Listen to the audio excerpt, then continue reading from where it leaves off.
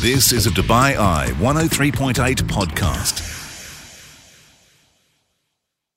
Pick up the phone, get something off your chest. Bournemouth fans, Eddie Howe, the bubbles burst there, let's be frank. West Ham fans, I wonder, I do fear Davy Moyes, needs to be put out to pastures new. Whether it be Liverpool fans gearing up for the big Merseyside derby this evening, I do wonder, and I did say to Robbie off air, Everton at Goodison Park tonight, could they get a win? Then Palace at home for Liverpool in midweek. Could Palace continue their great form? 4 successive wins with 4 clean sheets. And then City next weekend. Is what you are.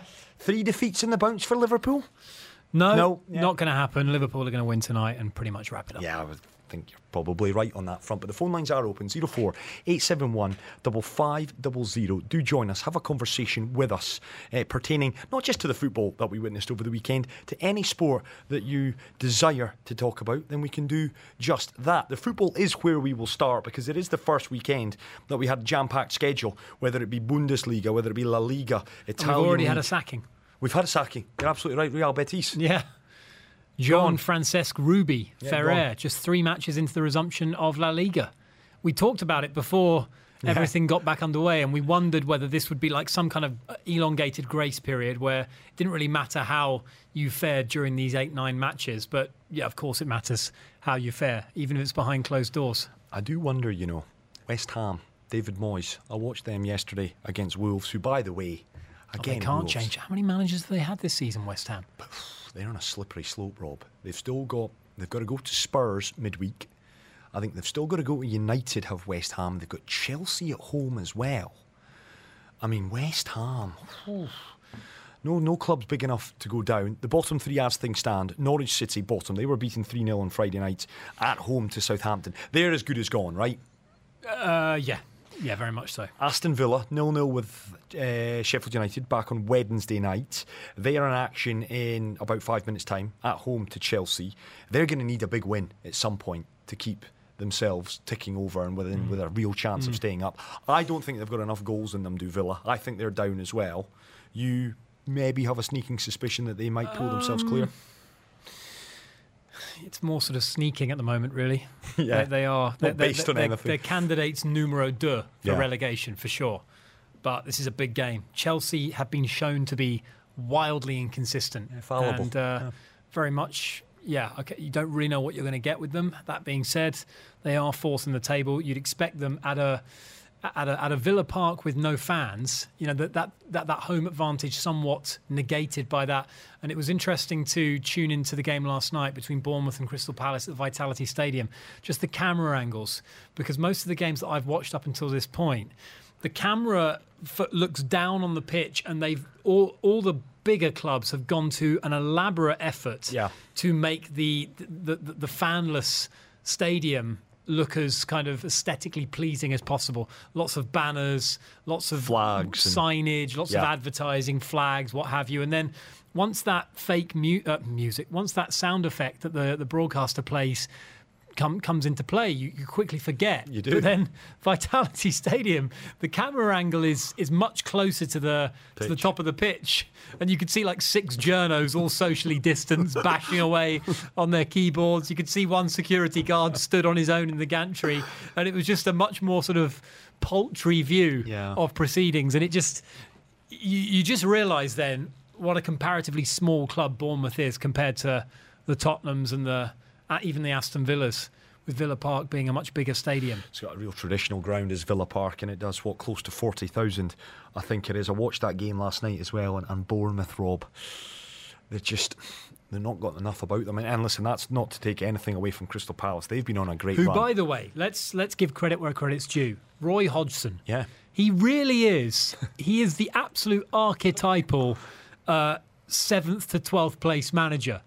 Just rock solid.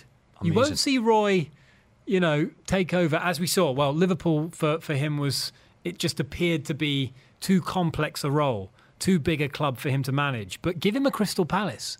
Look what he did with Fulham. And he just produces very solid, very difficult to beat teams. And Palace are just a classic example of, in another manager's hands, Palace could be struggling. But Roy, or Woy, just gets them going. And him and Ray Lewington deserve an awful lot of credit. You look at Palace, currently 9th in the division. They've won 11 games from their 30. They've won actually 2 more games this season than Arsenal. They're 2 points clear of Arsenal. Arsenal down in 10th. Where do we start with Arsenal? Yeah, we will get to Arsenal. I want to get to Friday night's Rashid, game. are you listening? Because you were proclaiming all sorts of wild predictions about Arsenal and Mikel Arteta. Yeah, I Arsenal. mean, they've never been worse. I mean, you said it earlier to me today. It is amazing. Dare I say it? Are they worse now than they were under Unai Emery? Oh. Too soon, perhaps, to judge them now, but they are absolutely mid-table fodder now. They are mid-table fodder. You look at that They're starting miles 11. away from the top 4. Yeah, they are. Forget challenging for the league title. They're miles away from even thinking about taking on the top 4. It's amazing. And their fans were so disgruntled at Arsene Wenger delivering FA Cup trophies and top 4 finishes year after year. They would bite your hand off for that now, Rob. We'll look back They on chased Arsenal's Wenger defeat out of the yesterday. club, which yeah, was they did. they needed to. We all said it at the time. He'd been there too long, but he hadn't managed that transition, a bit like Fergie. There was no succession plan in place. There was no plan after Wenger. I tell you, you've made an interesting point there, Rob. Arsenal, are, in a lot of ways, are going through what United have gone through. Once you have a manager there for his length They of fell time, from lower down. They fell just as far as United did, but comparatively they fell from lower down. United fell from the very top, Yeah. and they fell to kind of 6th, 7th. Arsenal fell from 4th to now 9th, 10th. I mean, they're 10th right now at Arsenal. And yet they're still only 2 points behind their great rivals, Tottenham Hotspur. We're going to touch on Tottenham's game against Man United on Friday. Arsenal, a lot of fallout from Arsenal's defeat yesterday to Brighton and Hove Albion. If you've got a thought, Rashid, if you're listening, any Arsenal fans They're listening, 6 points off 5th, so things can change. Maybe But not. they look a mile away. They are a mile off. Yeah, we're underway at Villa Park, ladies and gentlemen. Off script, extra time, just after 7:15 on your Sunday. It's Chris and Robbie. We're always with you through Sunday and Thursday on Dubai 103.8. Kick-off, we're underway, Rob. Villa against Chelsea. Our first glimpse of Chelsea post-lockdown. Yeah, and it's an interesting lineup that they've gone with today. No Tammy Abraham. He starts on the bench, the top-scoring striker for Chelsea this season. They've gone with the not-quite-so-top-scoring Olivier Giroud in the kind of middle of the front 3, which also includes Mason Mount and Willian. Ruben Loftus-Cheek, N'Golo Kante and Mateo Kovacic across the midfield. So there's no place for the likes of Christian Pulisic in midfield. Jorginho. No Jorginho either, in fact, and no Pedro for that matter. Marcus Alonso, Andreas Christensen, Antonio Rudiger and Cesar Azpilicueta across the back 4 with Kepa, Arrizabalaga in goal. So the defence looks relatively standard for Chelsea. Villa have Nyland in goal, Konsa, Howes, Tyrone Mings and Matt Targett across the back 4. They've also gone for a 4-3-3. John McGinn, Douglas Luiz and Conor Hourihane across the midfield 3. And then Anwar El Ghazi, Keenan Davis and Jack Grealish, who I'll be hoping does me a good turn in the fantasy. Looking back on some of the kind of big talking points from the weekend, Rob. Friday night, all eyes were on the Tottenham Hotspur Stadium. Spurs against Man United. You watched it from start to finish. Verdict, fair result in the end? I thought Tottenham were fortunate to get a 1-1, in all honesty. And I know the penalty was a shocking decision that was overturned rightly by VAR at the end of the game. But I thought Man U were a little unlucky to go the goal behind. The goal kind of came out of nowhere and sparked an outburst by Roy Keane over in the UK, which we're going to get to, I know, in a moment. But Man U looked like the home team. They totally dominated possession. They looked like they had an idea. Tottenham really didn't look very ambitious at all, given the fact that they were welcoming back pretty much a full-strength team. They had Harry Kane back. He looked a bit off the pace, in all honesty. He typically starts new seasons very slowly, and I suppose this would be the equivalent, really, for him, having come back from such a long injury of a new season. So pretty unrealistic to expect him to be razor-sharp from the outset. But, yeah, I mean, they got a bit of a smash-and-grab goal, did Tottenham. Harry Maguire came under a lot of criticism for his role in that goal. David De Gea criticised very, very harshly by Roy Keane as well. And I thought United sort of stuck to their task. Pogba came on in the second half. He looked great. I mean, he did brilliantly to make that first penalty, which was pretty soft, I thought. A bit of a soft penalty, but it was one of those where you see why the ref gave it and you criticise the defender. in all honesty, Eric Dyer, because he shouldn't have allowed Pogba to do that, and then he shouldn't have allowed Pogba to go down when they came together, if that makes sense. You've got to do a better job of marshalling your man in that position.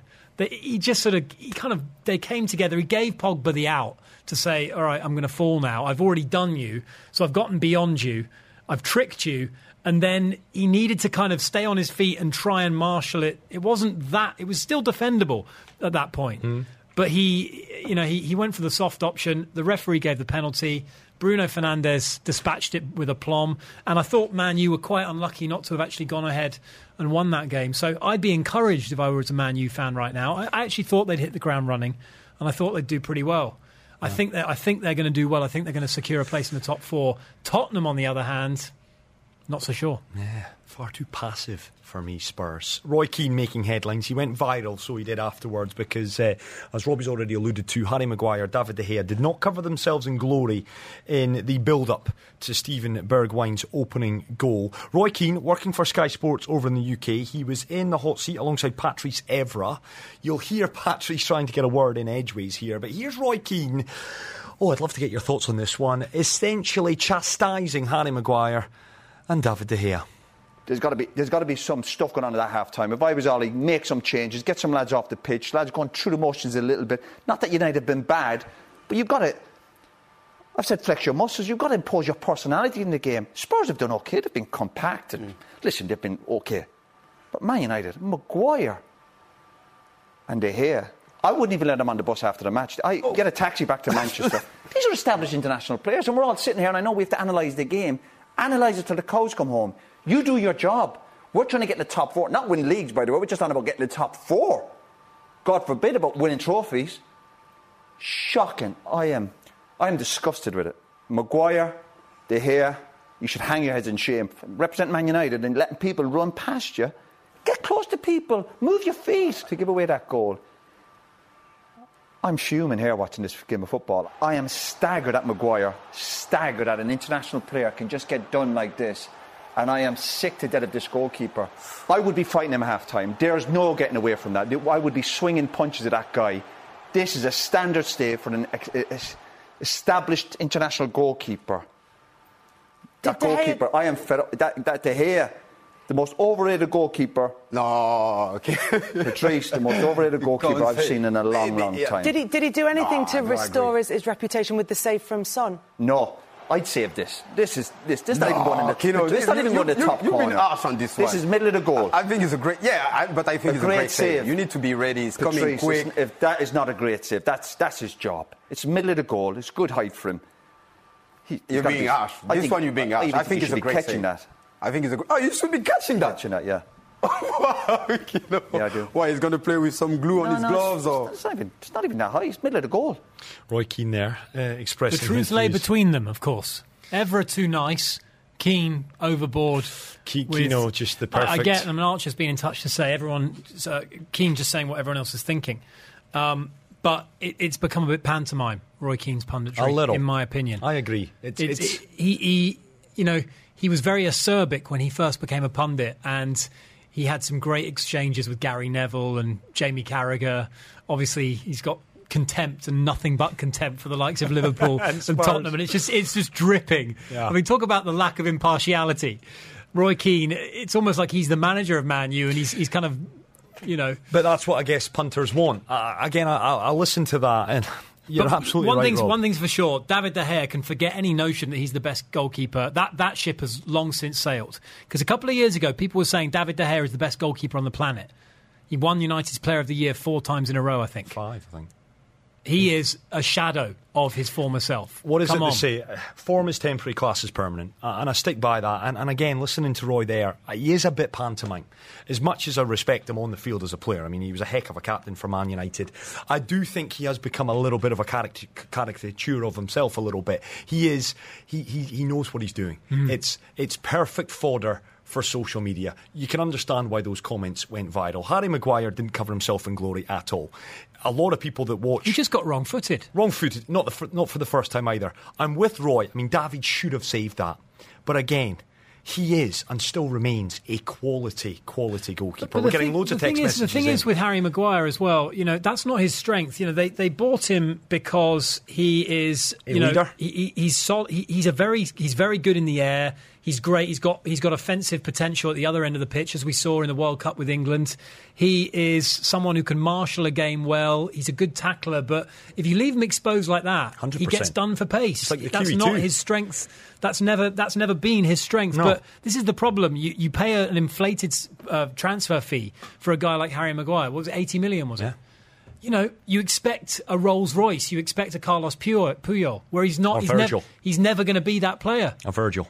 Because Virgil doesn't get done for pace. But then he's not 80 million. He's a 30 million pound. That's it. Centre back. Again, Steven Bergwijn, not for the first time. And if you've watched Man United or Harry Maguire, that is not a strength of his. He can be pulled out of position, get him on the turn. He's like the QE2 turning. He's not the quickest. David, again, hasn't covered himself in glory in that. It was a mistake. You see the replays of it. He's trying one palms out, he's got his right fist trying to punch it. It's all wrong. But again, he deserves... And this is just my opinion, David De Gea, he deserves a little bit of leeway. I'm still convinced he is a top-class goalkeeper. You do not lose that overnight. And there's enough credit in the bank, truth be told, with David De Gea, because if it wasn't for him over the last 4 or 5 years, then Man United wouldn't even be in with a shout of European football. And I mean that sincerely. A lot of you getting in touch saying David needs to go, overrated and overpriced, bring back Henderson from Sheffield United, and that's an easy one for me. A lot of people pointing to Dean Henderson, 23-year-old. Gareth Southgate likes him a lot, future England number one. Ollie recently has come out to say he's probably a future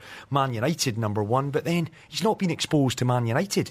With the greatest of respects to Sheffield United, it's far easier to play for Sheffield United than it is Man United. Yeah. That would be the only thing there. I think we're a little bit too quick. Just a little bit too quick sometimes to say, bad game, write him off. And Royce... I just feel like, he was, 3 years ago, he was talked about as being the world's best goalkeeper. I'd say Jan Oblak is probably holding that title right now, given on current form. Yeah, David De Gea is a light year away from it right now. Look, come on, he's made far too many mistakes. That is not that's not a flash in the pan mistake. He's made numerous mistakes. He's had by his lofty standards, he's had an indifferent season. I think we can safely say that. Does he remain a quality goalkeeper? And it's frustrating because yes, he's suffering this dip in form just as Man U are starting to turn the corner. Yeah. And obviously the importance of having someone solid in goal is huge. It's paramount. So it's almost like it's such a shame that he played his best football or he played his best in goal when Man United were playing their worst on the pitch. It's interesting that, and some would say out there that a true test of a top class goalkeeper is one that doesn't have much to do, and then when it is required to make a save, they make them. You could argue, and again, I'm kind of going back on the point I was making, but you could look at a David De Gea when United were struggling. It's far easier. You used to always say it. You see Jääskeläinen. When you're in a bad team, as UC's struggled, Bolton, West Ham, and you're making so many saves, it's easy to be shown up as a real good goalkeeper. The very best though, Rob, 89 minutes you don't see them, they produce a big save. Well, look at Oblak against Liverpool. Yeah, Oblak. I'm a huge fan of Jan Oblak. A lot of you getting in touch, a lot of you out there not happy with David. De Gea makes too many mistakes, end of story. Again, by his lofty standards, he's had a tough time of it this season, but again, I think it would be awfully harsh to throw David De Gea under the bus to bring in Dean Henderson, who's unproven. Is what I'd say on that front. It was a 1-1 draw. Man United escaping the Tottenham Hotspur Stadium with a point. Spurs, again, decent point for them. Only time will tell. They're obviously pushing to try and finish top four as well. Jose, when he came in there, it was a top four finish. That was the aim. Spurs need to be back in the Champions League next season. They do. It's just, for me, they don't look like a team that have that kind of, I use a Kino word, personality that they had under Mauricio Pochettino. I know things went sour under Pochettino, but let's cast our mind back to the Tottenham that ended up, albeit with a few lucky breaks, reaching the Champions League final. You're talking about a side that played with verve, and they were exciting. They had a kind of a pace and a sort of idea, a character in attack. They had a plan going forward. Now they look like a classic Mourinho smash and grab job. Yeah. Be compact, defend tightly. They're not really styled up to play that way, Tottenham. They're not. That's not to their best ability. That doesn't reflect the personalities and the characteristics of their players. We were talking off air, Rob. United Spurs, one apiece on Friday night. I guess the big game yesterday, from a neutral perspective, was Brighton against Arsenal. It's 2 defeats on the bounce for Arsenal, who were unbeaten, were they not, in 2020, leading in to pre-COVID back in March. They were on a lovely little run under Mikel Arteta. All that has been... Well, they'd had a lot of draws. Yeah, but nonetheless, it's unbeaten, right? Momentum was being built up. Now, I won't say crisis, but early they had that. 3 wins on the bounce prior to the lockdown and the interruption or the halting of the Premier League. And they've come back, of course, beaten by Manchester City. Not a surprise there, but beaten. They were quite tame. They were quite feeble in their surrender to Manchester City. And then just a classic Arsenal performance yesterday. It really was. Just kind of flattered to deceive. Didn't seize the game by the scruff of the neck. Pepe scored a good goal, a very nice goal, in fact. But other than that, didn't really impose himself on the game like the kind of, when you make, as we say with Harry Maguire, you make a big money signing, you want them to decide games for you. You want them to be a difference maker. And yes, he scored a goal, but he wasn't... No, I said it in the first 60 seconds. He got in behind Dan Burn, who is the big lanky. I think he's 6'7". I think he's the tallest player in the... In fact, he is the tallest player in the Premier League, is Dan Burn, who he has come on leaps and bounds under Graham Potter, but there was a weakness there, Pepe's pace in behind. And I said to myself, I think I tweeted it, this could be a long day. It's Pepe v Burn. And yet, Arsenal never looked to exploit the big man against Pepe. He did score a wonderful goal. Arsenal did take the lead. That lead lasted 7 minutes. Lewis Dunk bundling over to level things up, and then Neal Maupay, who had been in the wars in the first half, and that leads us nicely on to our talking point. It was he that finished a wonderful little great strike partnership play between the substitute Aaron Conley and Maupay, the man from Brentford. Big money signing, his 9th league goal. He's the top scorer for Brighton. Left foot flashed it past Emiliano Martinez. Real good goal from a Brighton point of view. The Neal Maupay flashpoint, though, and for those of you that missed this, it was a bad one, is what it was for Bernd Leno, who has been arguably Arsenal's best player this season, the German goalkeeper. It was a long ball over the top. Neal Maupay chased it down. Leno came careering out of his penalty 6-yard box. He was still within the confines of the box. He grabbed the ball. Maupay gave him a little nudge just to let him know he was there. He hyperextended his right knee, his right leg. Nasty. It looked nasty. He was screaming, and the lack of fans in the stadium gave it away because Bernd Leno was in some discomfort. He was screaming. It was audible on the television screen. I said then, he's done his ligaments, and it does indeed look as if he has done his knee ligaments, which means he will face a lengthy spell on the sidelines. And he was shouting at Maupay, I think, he was not as happy. he was being stretchered off. Yeah, he was pointing the finger at Maupay.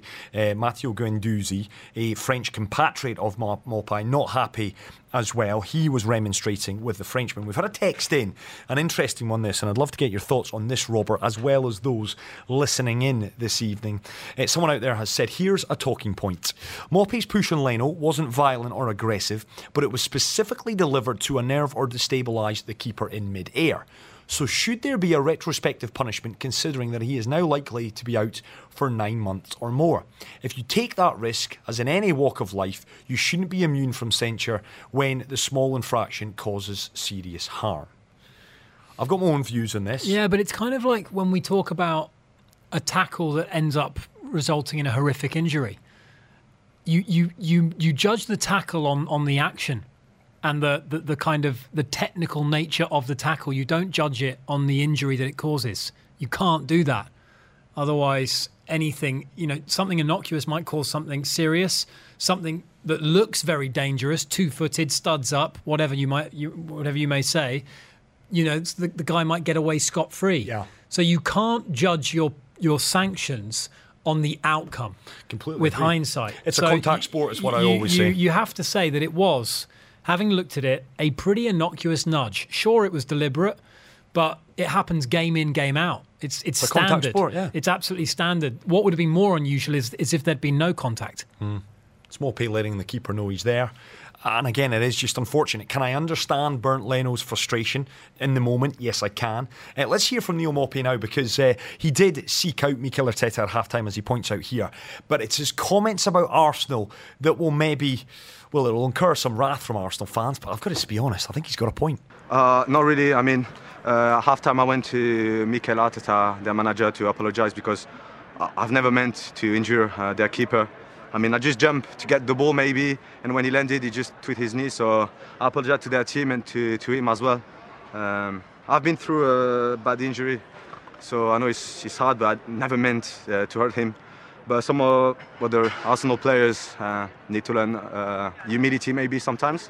They've been talking a lot first half, second half when they were 1-0 up, and they got what they deserved. Oh, not pulling any punches there. Well, yeah. I mean, he says. And of course, if you're playing the game without fans that din out or that drown out a lot of the noise, you're hearing exactly what these players are saying. And I don't blame him in that respect. No, I don't either. And it's interesting. He says one or two of the Arsenal players lacking humility. I think that was more at Matteo Guendouzi, who is a young man, is Guendouzi, who kind of very much wears his heart on his sleeve. He was just irate with the whole situation. And given the fact that Arsenal took the lead and lost it in the manner that they did, and again, you go through that Arsenal team, Rob, and it does sound as if we're Arsenal bashing. Rashid, it isn't the case at all. It's merely just us kind of pointing out our observations on it. There ain't many great players on that team. No. Hector Bellerin flatters a little bit. The two centre-halves, Rob Holding, who I appreciate has had his injury problems, young boy, still kind of learning his way. Mustafi, not good enough in a month of Sundays for me in the Premier League, certainly not for a club of Arsenal stature. Kolasinac, solid, without being spectacular. Guendouzi, I think is still, there's a lot of potential there. Dani Ceballos, not for me. Saka, I like. He's a young boy, 18 years of age. He's just learning his way in the game. He needs a bit of time. Nicolas Pepe has not looked the £75 million player. 75 million quid they spent on him. And then up front, Lacazette, not for me. And then the one who I would say is world class, Pierre-Emerick Aubameyang, who just looks a little bit frustrated. Dare I say he's going down the route of Alexis Sanchez. He's a bit of a one-man band in a team that is pretty average, pretty bog standard. From back to front. And you look at past Arsenal teams that once Arsenal sort of moved from that era of winning Premier League titles, the Invincibles, etc., and they made that Champions League final, and Thierry Henry left to sign for Barcelona, and then Arsenal began that steady downward gradient of a club that was in somewhat terminal decline under Arsene Wenger. They were winning FA Cups, but they were not challenging. They were contending in some league seasons, but never seriously looking like they might win a league title. But then you look at and you consider some of the players they had. They had Cesc Fabregas running the midfield for them. They had the likes of Andre Arshavin. They had Robin van Persie. They had world-class players. Even Theo Walcott was someone who was a great Premier League impact man on his day. He could do enough for them. He could get goals. They had Emmanuel Adebayor being another example of just players that could bring something to the table. They just look like they don't have the kind of players that can secure that. They're not as good. Their squad is simply mid-table fodder now. It is. And they've allowed it to get by making poor signings. Alexandre Lacazette is a classic case in point. As a man who was heralded by Arsenal fans as someone huge money on who him. could. He was, in my opinion, he was never going to be a 20-goal a season Premier League striker, and that's exactly what's transpired. Transpired. Can't even get in the team. Well, again, he got in the team yesterday, but again, if you were to ask me, they're lightweight. They are lightweight. They're too easy to push about. They're no longer good. You see, this is the thing with Arsenal. They're still doing exactly what they've always done against so-called inferior opposition, which is have lapses of concentration that are costing them games. But they're no longer good enough. They're no longer stylish enough, or shall I say, the game's the style of football that made them quite attractive and made them quite. There was something alluring about them under Wenger because they stuck to this philosophy. They were called Barcelona Light, of course. Yeah. They don't have that anymore. They don't have that identity going forward either. So they don't really have anything because they're not a team that can gut it out. They can't go. They don't have the mentality to sort of really get down into the trenches, to pardon the sort of cliche, if you like. But neither are they really blowing teams away anymore. No, they're not. And Mikel, who I like, and I've said it numerous times on this show, and he will be given time, but I don't envy him. Because of Arsenal, which is looking likely, and I appreciate there's still 8 games to go, if they don't secure European football, then with Stan Kroenke refusing to dip into his own pocket, Roman Abramovich, you've got to say, again, he's putting money where his mouth is. They've signed Ziyech, they've signed Werner, they're in, we believe, for the likes of Kai Havertz, they're in for, again, we're led to believe, Ben Chilwell, the Leicester left-back. He's putting his money where his mouth is again, Roman Abramovich. There's going to be none of that at Arsenal. And if they fail to make European football, good luck rebuilding that team without the riches that European football brings. It's a tough ask. And then what do they do? Because they can't really roll the dice on the manager again in a hurry. They're looking at young players. I mean, Saka's a great example of that. They've got Kieran Tierney, the young ex-Celtic left-back, who I think with a run of games will come good. It will be Mikel Arteta rolling the dice with the young players and hoping that his coaching philosophy and his way of playing rubs off on the young players and that they kick on.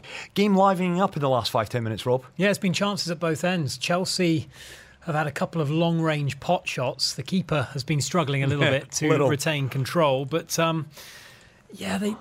Chelsea struggled to break teams down. I remember that being a hallmark of their campaign prior to the interruption, that they didn't like it when teams played pretty compact. And that's become a real hallmark of the Premier League. You've got half a dozen or so teams that look to be expansive against most opposition. Yeah. And then you've got the likes of Aston Villa, who basically look to protect, look to contain, look to play on the counter-attack. And that's exactly what they've done. They're trying to use some pace up front, and Chelsea have got pretty much a sea of bodies to try and penetrate, to try and get through to the goal. And thus far, Villa have repelled the Chelsea sort of waves of attack. It's 0-0 at Villa Park, and it'll probably be a similar kind of story at the Merseyside derby. Yeah, looking forward to that one this evening. Of course, Liverpool win tonight at Goodison Park against Everton, and then all eyes will be on Manchester City at home to Burnley tomorrow evening. And if Man City fail to win that, then of course Liverpool would be league champions for the first time in 30 years. I was getting a little carried away a little earlier today, thinking, could Everton just maybe do something tonight? Palace at Anfield in midweek, could they, on their good run, do something? And then all of a sudden, Liverpool are at the Etihad next weekend. City get a win there. 3 defeats on the bounce. We've got a title race again.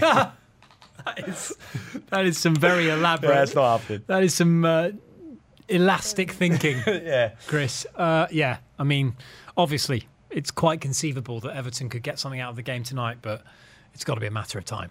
Got to be a matter of time. Only. And I do think City are going to completely Rolls Royce the last 8 games of the season. I think they'll win the mini-league. I've just got a feeling that they will.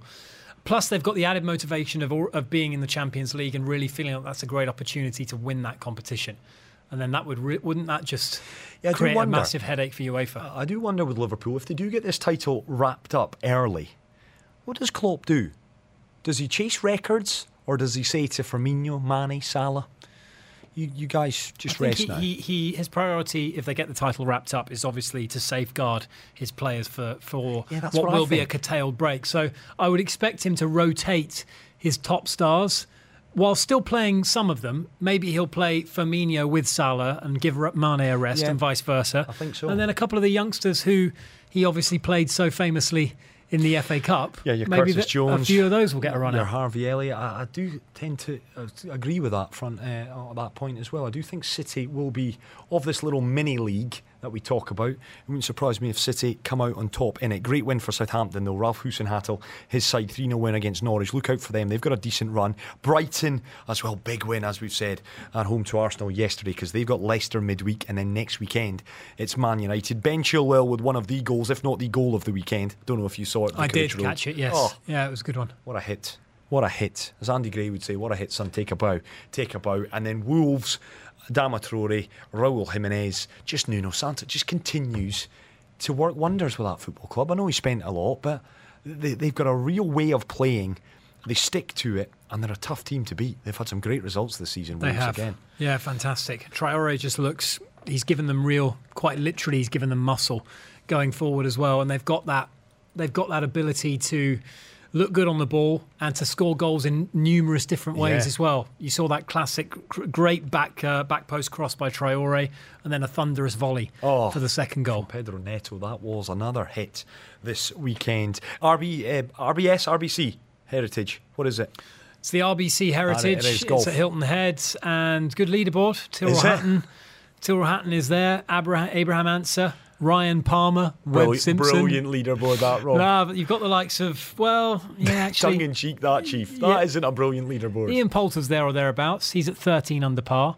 You've got Bryson DeChambeau and Dustin Johnson both at 12 under. Brooks Koepka's at 12 under. So you've got some quality a little bit further back. Rory McIlroy, having started so poorly, has got himself to 10 under par, but he's kind of mid-table. He's in a tie for 41st. So it's very bunched. But the PGA Tour, honestly, the coverage is flat, really flat. And it's obviously not on satellite television here in the Middle East. So I've been watching highlights of it on Twitter and what have you, and it's just flat. The commentary's flat. There's obviously no fan noise. So they need to do something. Get Robbie Greenfield on it. Creative. Robbie Greenfield is available for a good price. Dubai Eye will sell him at a good price, millions it would cost, but he is ready and waiting. You've been listening to a Dubai Eye 103.8 podcast. To enjoy lots more from Dubai Eye in the United Arab Emirates, just go to DubaiEye1038.com or find them wherever you normally get your podcasts.